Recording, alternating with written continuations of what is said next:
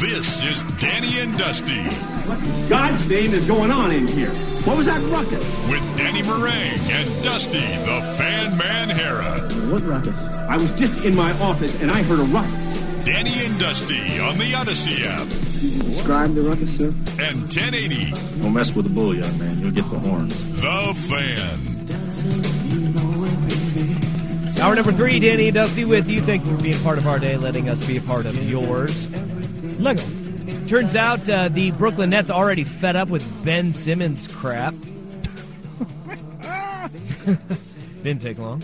I mean, I had somebody ask me the other day, let's say somebody in the league, do I think Ben Simmons is going to finish his current contract? They asked that, Yes. finish his current contract or just retire and walk away? Mm-hmm. How many years has he got left? 3 more years.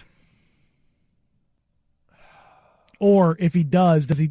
The next question was if he does he get another contract, or does he just walk away with the money? I think yes, he does because he'll want the money. Yes, and it's all guaranteed, so he can do what he's currently doing and has been doing, which is not really playing.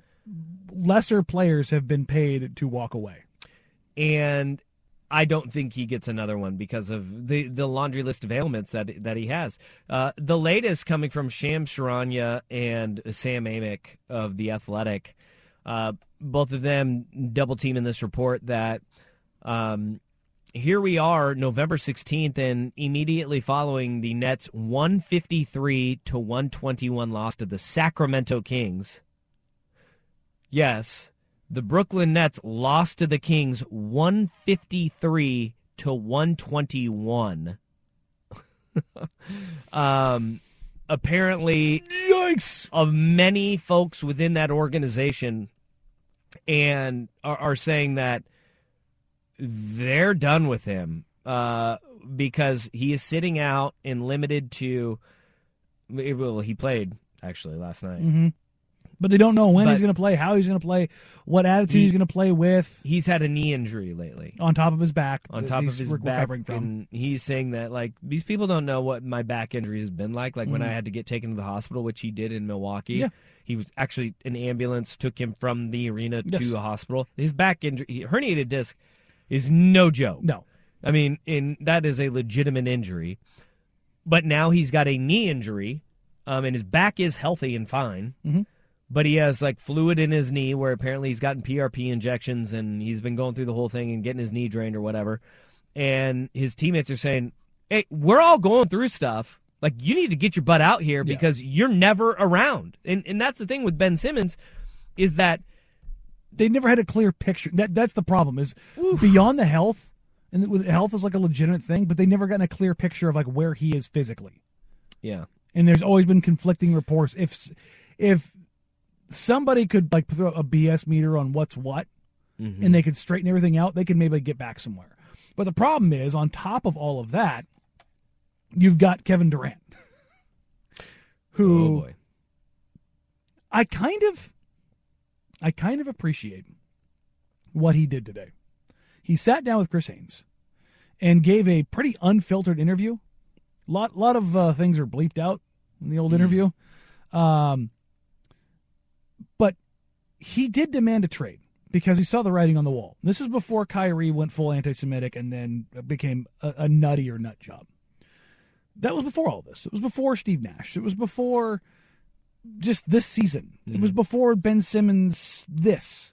He saw the writing on the wall. He's like, I don't want to deal with this. Trade me. On 4 years remaining after he just signed a new deal. So I kind of get where he's coming from. But he also made this. He created this mess. He did. But he also was like, I need to get out of here. But this is if you want an understanding of where things are at right now with the Nets, which is why they are the bad vibes clubhouse leader. This is, I quote from Kevin Durant, look at our starting lineup. Edmund Sumner, Royce O'Neal, Joe Harris, Claxton, and me. It's not disrespect, but what are you expecting from that group? You expect us to win because I'm out there. So if you're watching from that lens, you're expecting us to play well because number 7 is out there. Yes. Yeah, you are one of the best players in the world. Uh-huh. Uh-huh. I do expect you to win basketball games. I'm really having a good time. I wish y'all could hear me talk during the game. If I got mic'd up more, people would stop asking me if I'm happy or not. I'm enjoying every moment. I get to step on this bleeping court, and part of it is because I tore my Achilles. In the pandemic, I didn't know if we were going to be able to play again. I didn't know if I was going to play again.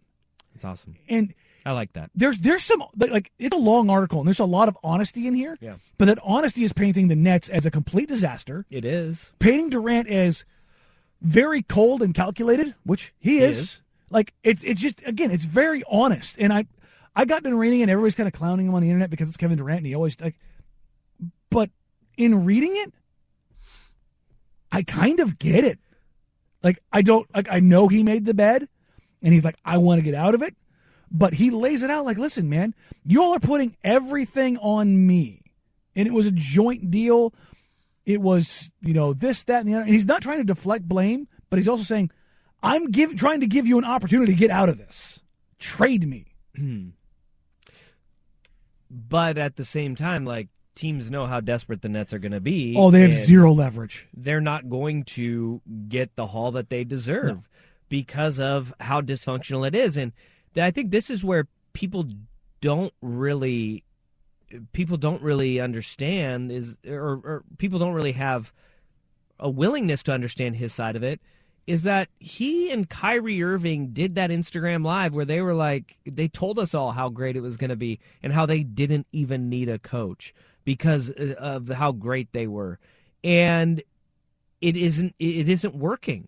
It isn't work. They're not living up to their end of the bargain. And that's where people are getting upset and where people are getting frustrated with them and not going to buy anything that he says at this point. Like, he wants out because it's a disaster there.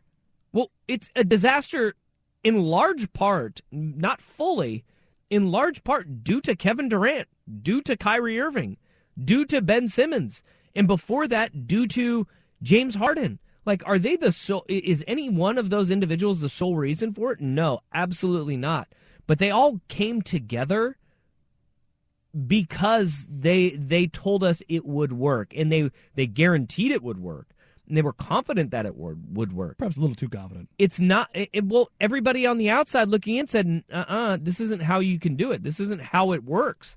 And that, to me, is where nobody's going to show any remorse to Kevin Durant or Kyrie, especially Kyrie Irving, or even Ben Simmons, who in this Athletic article, he paints a very sympathetic picture of like, man, my body's banged up. Like, if anybody is doubting me within the organization, which this is part of the Athletic article, says, according to sources with direct knowledge of the situation, frustration surrounding Simmons has been building in recent weeks within the organization. The coaching staff and players have been concerned about his availability and level of play, with some questioning his passion for the game, the sources said. Players and coaches don't believe he cares about basketball. Like, there's two things that will get you fighting in a locker room. One of them is calling somebody soft, and the other one is questioning somebody's passion or want to. Mm-hmm. And right there's several people in the organization, coaches and players alike, that are questioning that with Ben Simmons. And one thing you can say about Kevin Durant, that has never been a question about Kevin Durant. He's a hooper through and through. I will add to your two things in the locker room. Besides those two things, also money and women. Yeah, those are the four things that are up on the board to go full Family Feud. Put it up on the board. Yep. That you want to avoid unless you're trying to start a locker room fight. Which, in case, tab on all those. Yeah. Kevin Durant is who he is, but he's also the greatest pure scorer in the history of the league. He is also right. In this article, he says, I want to make sure I quote this right. I think it's at the very, very end of the article. I can play with anybody, anywhere, at any time. No, you can't. And I'm going to bring it every day. That should be my legacy. Now that you can say, but he played can't with successfully play with them. Well, I think he can. Why isn't he doing it now? Kevin Durant? Yeah. Him personally? Yeah, he can. That's actually kind of Kevin Durant's superpower, is that he did play alongside Steph. He did play alongside Harden. He did play along Kyrie. Mm-hmm. And still stand out. And still is him without hogging the ball, without hogging the spotlight. He is the greatest number 2 of all time. Mm-hmm. He can be your number 1. We saw it in OKC when he was the number 1 and he took that team to the finals. The problem was Russ not letting go enough for KD to be KD. KD is the greatest number 2, and he has overtaken Scottie Pippen. He is, because he's the greatest scorer the league has ever seen. Scottie Pippen was one of the 50 best players in NBA history when they did the NBA 50. Kevin Durant is a top 15 player of all time. And he isn't. Will he ever be a guy that leads a team by himself to an NBA Not title? in the sense that we're talking about. And he talks about his leadership in here. And one of the things he says is that basically, I don't need to prove to you what kind of leader I am, because by saying things in public. And he's not taking shots at other guys who say things in public. And that is good leadership feels that way. And he goes, listen, man to man, I've talked to Kyrie. You don't need to know what I said to Kyrie. And you don't need to know what I've said to anybody in the locker room or any locker rooms I've ever been in. He's like, he said, I played with Russ. I played with Steph. Like, you don't think we had conversations about things that people didn't want to talk about? Oh, yes, and having tough conversations are one thing, and I believe that with Kevin Durant. They got I it don't believe done, that he is a great leader because he wasn't the leader of the Golden State Warriors. No, because that leadership structure was already in place. Yeah, and I think that that is his biggest fault, is that everywhere he's been, that leadership structure has failed them. Whether it be Oklahoma City, whether it be now in Brooklyn, it was too good to fail in Golden State. He's not a general. Yeah, he's a colonel. Yes, he's your number 1 option, but he's your number 2 in command. And that your best player doesn't always have to be your general. Mm-hmm. It helps, but there are teams in the NBA. Draymond Green is the general for the Warriors in their runs. Yep. He is the tone setter. Yep. Steph is their best player, but the heart and soul of what it made that team, that gave it its soul, it's Draymond. Yeah. Steph's the greater player. There's no arguing that. But the Bulls, Jordan's the greatest player, and he set the tone, but he had Rodman with him. Yeah. He had Pippen with him. Yeah. Oh, I hate the Utah Jazz, but Karl Malone was the best player on the floor. John Stockton was the general. Exactly. You don't have to be the best player. And you can be a leader, just not the leader. Yeah. And I think Kevin Durant is a leader, but we're so spoiled here in Portland with leadership that we look down on everybody. We go full Principal Skinner. Pathetic. I have no shame in doing that, yeah. No, you do. You absolutely do, because it's the one thing we can hang our hat on. Is Damian Lillard is not just the best leader in basketball, he's the best leader in sports. All right. 503-250-1080, that is the fan text line. We haven't even talked college football playoff today. The rankings out yesterday. Yeah. Sliding. Whole lot of BS there. The Conference of Champions. Danny and Dusty on the Fan.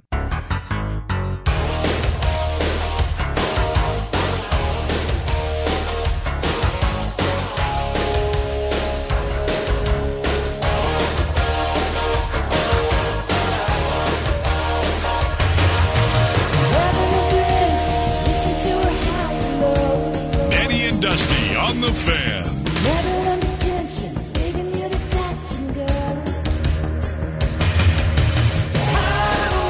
I'm so glad that I can bring up Top Gun references again. And younger generations understand them and acknowledge them. Because negative Ghost Rider, the pattern is full. Buzz in the Tower. Oh God, yeah. Because I use this term when I'm coaching the high school kids of you Top Gun them, where you let a DB run with you, throw on the brakes and let them fly right by. Throw on your brakes and then give them a little elbow and watch them fly by. And I was using that term and I was realizing that the kids have no idea what Top Gunning them was. And I was like, you've got to be kidding me. And now that the new Top Gun Maverick came out, they all understand it now. Did they go back and watch the old one? Yeah. A lot of they've watched the old one and they get the new one. And then the Top Gun High Five where you go over the top and then back around. Yeah. Top Gun High Five is back. It's great. Top Gun Maverick has done a lot for the world. I need to connecting generations. I haven't seen it yet. What? Yeah, no, I didn't get to see it in the theaters. Okay. So, it's already out on DVD. Is it? Is it It was at the grocery Is store it the streaming other day. anywhere? I don't think so. I don't know. I'll rent it. I don't know. Yeah, it's at the Scientology streaming service that Tom Cruise runs. Jumping on Oprah's couch. I love Katie Holmes. Oh man. Oh, God, Okay, that was so long ago. Which Oprah moment was more awkward? That, or when she tried to rub Drew Brees' birthmark off his face? Do you remember that? I don't remember that one. She gave him you have something on your face. And she licked her thumb and tried rubbing his birthmark off his face. Was it like a legit thing? Did she not know? She didn't know. Just pulling the mom move. Is it chocolate or poop? Oh my goodness. But if you're Drew Brees, how cool is that? Oprah tried to licked her finger and rubbed your face. My goodness. Wow. It is streaming. Yeah. You got to pay for it, but it is streaming. Oh, it is. See, look at that. Uh-oh. Looks like I found what I'm doing tonight. Oh, man. Okay. College football playoff rankings came out yesterday. Yeah, they did. And what a bunch of crap. We talked about this exact scenario happening and how this is no bueno for USC in the Pac-12, but it's also not really all that surprising because, look, there are a lot of good things that came out of the rankings.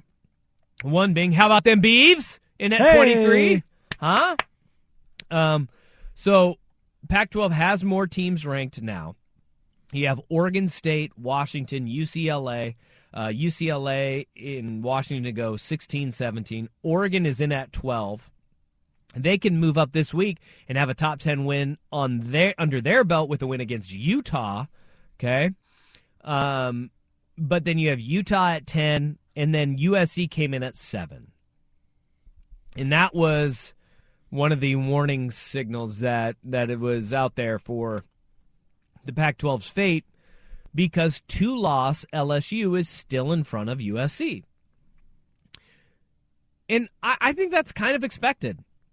With your top 6 being Georgia 1, Ohio State 2, Michigan 3, TCU 4, Tennessee 5, and then LSU 6, followed by USC at 7, Alabama 8, Clemson 9, and Utah rounding out the top 10. This is what's going to happen.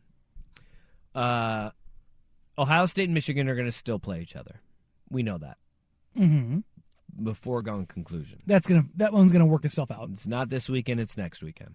Okay, so one of those teams will be slipping. Tennessee does not have a chance to move up anymore because they're not going to be playing in the SEC championship game. LSU is that little buffer of protection for the playoff committee because Tennessee absolutely demolished them 40-13. So it can be a resume booster for a team that didn't win the conference, but in the event that LSU beats Georgia, to get Tennessee back into the college football playoff. So I understand that from that regard. And also, USC beat Colorado this past weekend. What does USC have in the next 3 games? A ranked opponent in UCLA. Yep. A ranked opponent in Notre Dame. Yep. And if they win both those games, a ranked opponent in the Pac-12 conference title game. Only if they win this week. If they win this week, they're in. Yes, you win this. You win and you're in because Notre Dame obviously non-conference. Yep. But also with Oregon State back in the top 25, they have a win. They have a win over a top 25 opponent. And that's why the Beavs being in is big for USC. Is that it gives them a top 25 win, as you can call it fake or not. This is what the committee does. They slide teams into the back end to help a resume of somebody on the top end. Here's the thing. What's more important as it pertains to USC?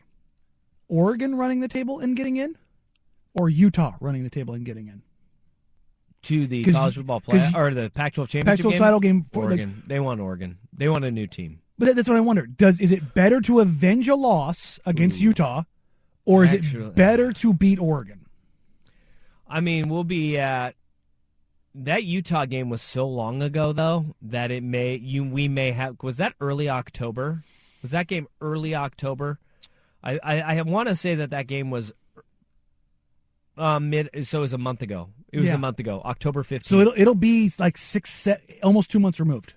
Is it better to beat Utah? I think it's early enough, It's early enough to where you can be different teams by then. No. Yeah. So, I think it makes USC, more sense for Oregon, though, right? It makes more sense for Oregon because you could get. I mean, because then if they get there, they would beat Utah and they would beat Oregon State as well. So that would be a higher ranked team. Either way, you're looking at like a top 10 team. Yeah, that's good. But I'm wondering, it's like, how is this framed? Is it better for, if you're the College Football Playoff Committee looking at this, hey, they went out there and they redeemed their one loss? Yeah. Or is it better they go out there and they beat Oregon, who on the way would have beaten Utah? Avenging your loss is always good, but having a marquee win is good as well. Mm-hmm. So I don't think it matters for USC. They just have to win because they've played now two ranked opponents if you add Oregon State. Yep. But one opponent before this week, and they got beat by that ranked opponent. And that was Utah. That was the only ranked team that they had on their schedule up until this point, where Oregon State slid in, and that was a 17-14 game. Yeah, and USC's up against it here. Yeah. They are getting healthier on defense. They are getting better back there. Losing Travis Dye is a massive, massive blow to this team. But big. Listen, if you're wondering, do I think that they have a legitimate chance at a college football playoff? Yes. Do I think USC is going to stub their toe between now and then? Yes.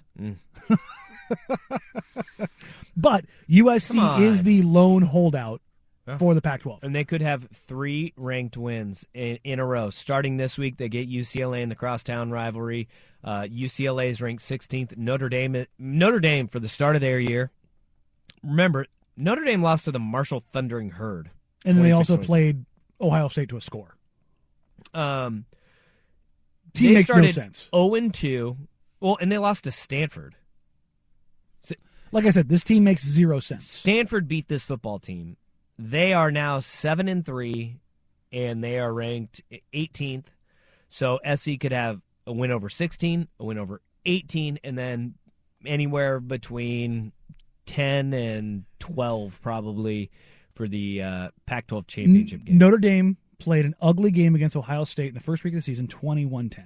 And then they followed that up by losing to Marshall, and they beat the brakes off an undefeated Syracuse team. They beat the brakes off an undefeated Clemson team. And then they played Navy to a field goal game. What was the score of that Clemson game? 35-14. Yeah. They beat the crap out of them. Yeah, they did. It wasn't even close. Yeah, they did. They had the punt return. Yeah, this Notre Dame team makes 0 sense. They've lost to Stanford and Marshall. I don't know. And played Ohio State close while beating the hell out of the ACC's 2 best teams. There's no like reference point to go off of here. Oh man. Well, we'll find out if USC is good or not. Oh, listen, they're going to get tested, man. UCLA, Notre Dame, and then Utah or Oregon. DTR says they're going to put up 60 on them. He did, and USC responded with saying, "Okay, just remember, you got to back that up." Yeah. Well, I mean, USC's offense can they can score 70. They can score 70. Yeah. So there's that. All right, we're talking feet, not inches. Yeah, we are. Here's Rust with SportsCenter. You ready, Mace? Party people in the place to be. It's about that time for us to. Yeah, what you know about going out? Head west, red legs, TVs, all up in the headrest. This is Danny and Dusty on the Odyssey app and Portland's sports leader, 1080, The Fan. You mentioned this yesterday. We could have our first snow game of the year. Yeah, it went from, hey, there might be a little bit of snow to a lot of snow. The Buffalo Bills are playing host to the Cleveland Browns this weekend. And according to AccuWeather.com, up to 6 feet of snow could be falling between 7 p.m. Thursday and 1 p.m. Eastern on Sunday. 6 feet of snow. When was the last time we had feet of snow on the field? Like when they had I want to see guys not like plow through like a little bit of snow. I want to see like the wiggle where you got to like it's not a run. You have to kind of like pull your foot out of the snow and like step out over it. It was a game in Buffalo. Mm-hmm. I want to say, was it Buffalo against Miami? Was it Buffalo, Miami? It would be fitting if Buffalo, Miami this year, after having to play in like 120 degrees, that if Buffalo, Miami in Buffalo ended up Maybe it was being Buffalo, Minnesota. I snow don't fest. know. I don't remember who it was, but I remember from a few years ago where it was like it was snow on the ground, and these are always the most fun games to see because you see the world's best athletes, the most finely tuned athletes, and this is why. There's times where I kind of chuckle at the playing surface conversation. Like, look, if there is statistically like the split whatever turf, if that is statistically just more dangerous, yeah, get rid of that. I mean, blah. But if you have like a safer field turf versus grass, there are players that get bent out of shape about that. Look at a snow game. Look at a mud game. Like, those fields are dangerous to play on when you are playing in the snow and the mud. And you see these guys in these snow games, the world's greatest athletes are on skates. reduced to nothing. Just like receivers and quarterbacks are just like, hopefully the ball stays dry long enough for us to throw this thing in the air, and like the DB has no chance because he has no idea where you're going to make a break. And you just pretend like you're making a double move, and he's slipping and falling on his butt, and you're running right by him. Like, hopefully that works. It is awesome to see those games. I want a full-on Yakety Sax game. Yes. Give it to me. Benny Hill the hell out of this game. They are expecting lake effect snow, which is those are the big storms coming up the Great Lakes that roll in. There's a lake effect warning. It grabs all the moisture and dumps it in snow. Now, Sean McDermott said that the Bills head coach said, we had an idea that this is coming. We have plans in place if we're unable to get to the building on Friday and Saturday. We're going to have like the Buffalo Bills like a helmet car with a snowplow on it that they're going to send out there and go get their players. This is going to be phenomenal. And Kevin Stefanski, the Browns coach, said, "Yeah, I mean this is what we do. For us, we just have to focus on what we have to do. We just got to keep on watching the weather, and we'll play through it. This is going to be fantastic. I am all in. A good snow game, that gets me going. Like, it is football weather when you see, like, after a quarter, you'll see, like, oh, hey, look, they came out and they plowed the lines on the field. This is great. At halftime, they go and plow the whole field. And when the second half starts, you're like, yeah, look at that frozen sheet of ice out there. And the footing is somehow worse. Like, compacted snow was better than what they actually did when they plowed it. This is great. The one thing that I want, the one thing I'm asking, the one thing that I'm hoping for is do not give me this heated lines nonsense. Do not give me the melted snow field where all the snow is pushed off to the side and it's a snow game. Yeah. No, give me hell on the field. Yeah. Give it to me. Give me fog bowl. Give me mud pit. Give me snowstorm of just full hedonism. Give me the nastiness of late November weather in the Northeast. Yeah. It's the whole point of having an open-top stadium in the Northeast is to make it living hell. Here is a wrinkle in all this.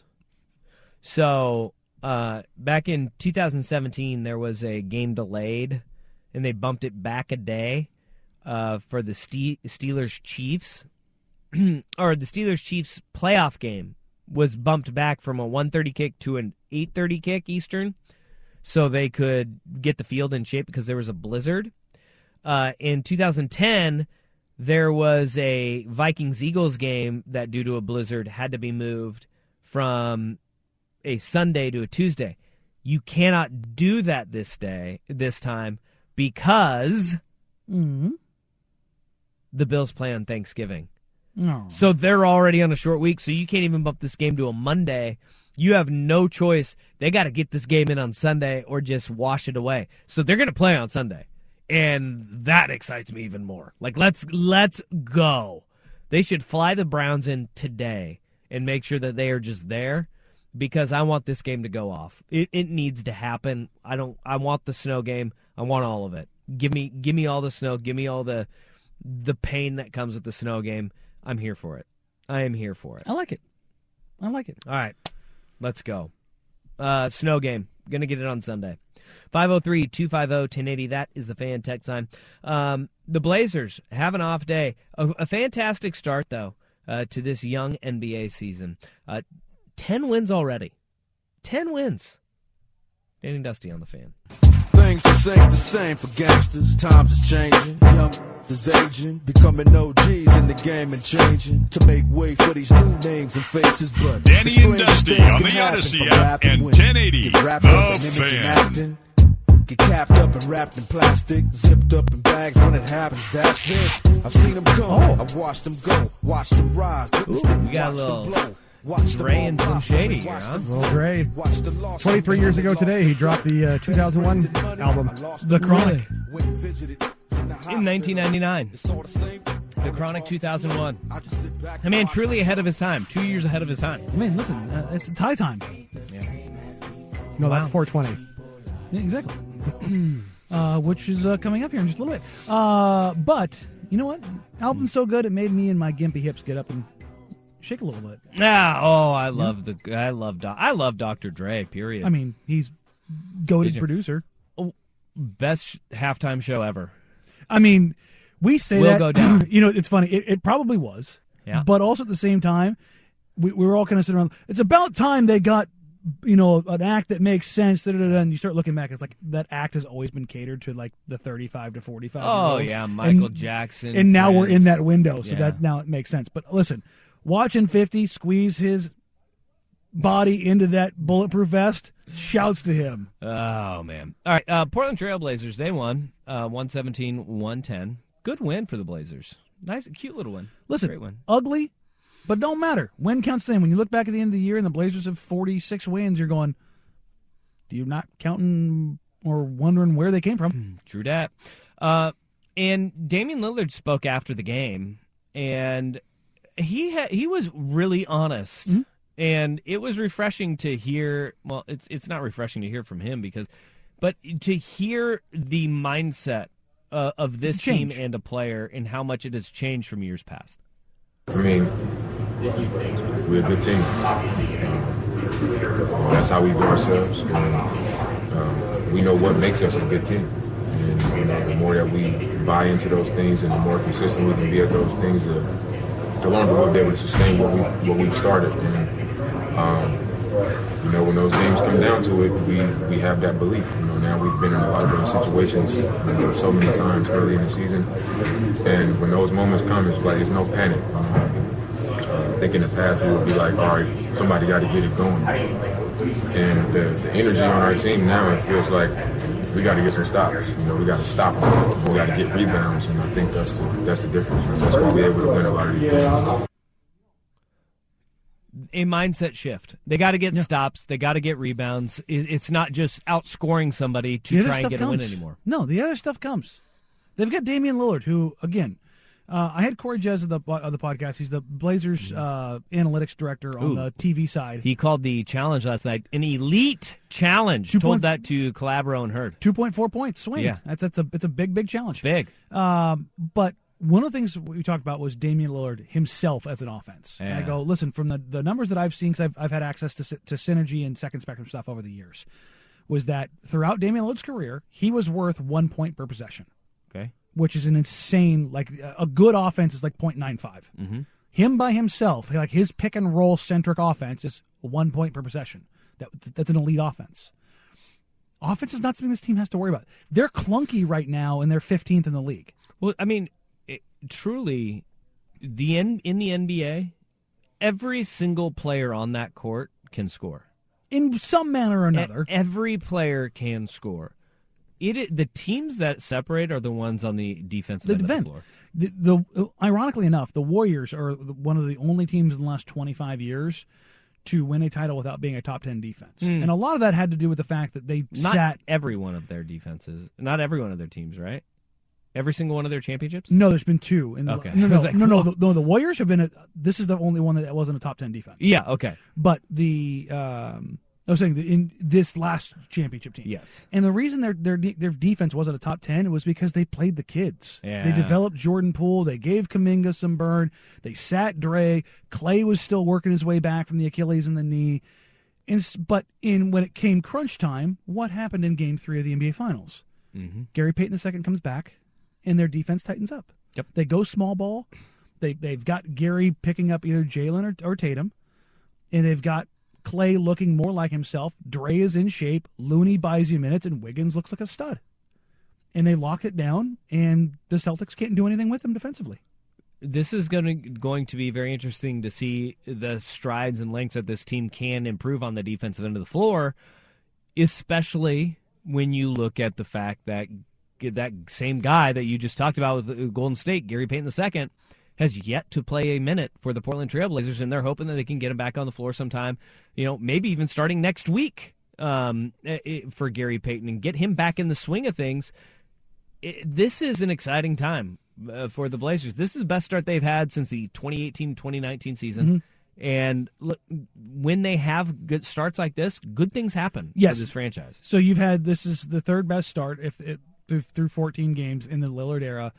Through the first 20 games in the 14-15 season, they were 17-3. Mm-hmm. That was the best team Damian Lillard's ever had. It goes without saying. There's no arguing that. He wasn't ready. The team around him was. That team had the hallmarks of being a title contender. Yeah, they were a top 10 offense and a top 10 defense. Wesley Matthews tearing his Achilles is what derailed all of that. That was a team that getting to the Western Conference Finals, getting to the NBA Finals would not or should not be shocking to anyone.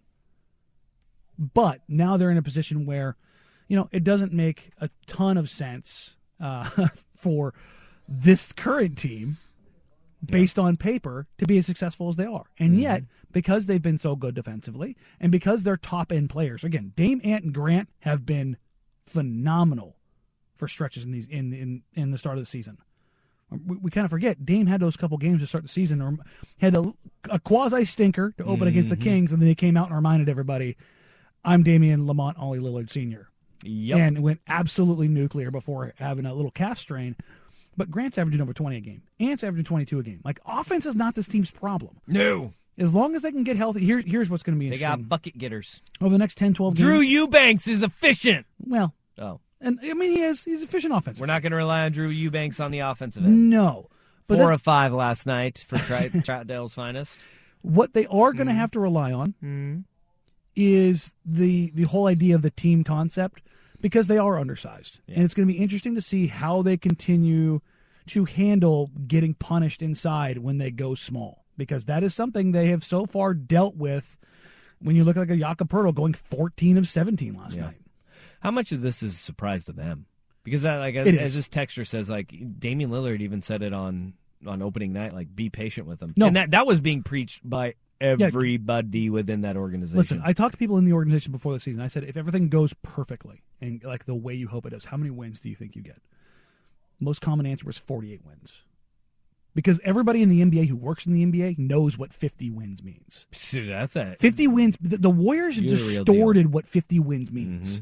50 wins is a kick-ass team. Yes. If you are a 50-win team, your name should be thrown around in being a conference finalist.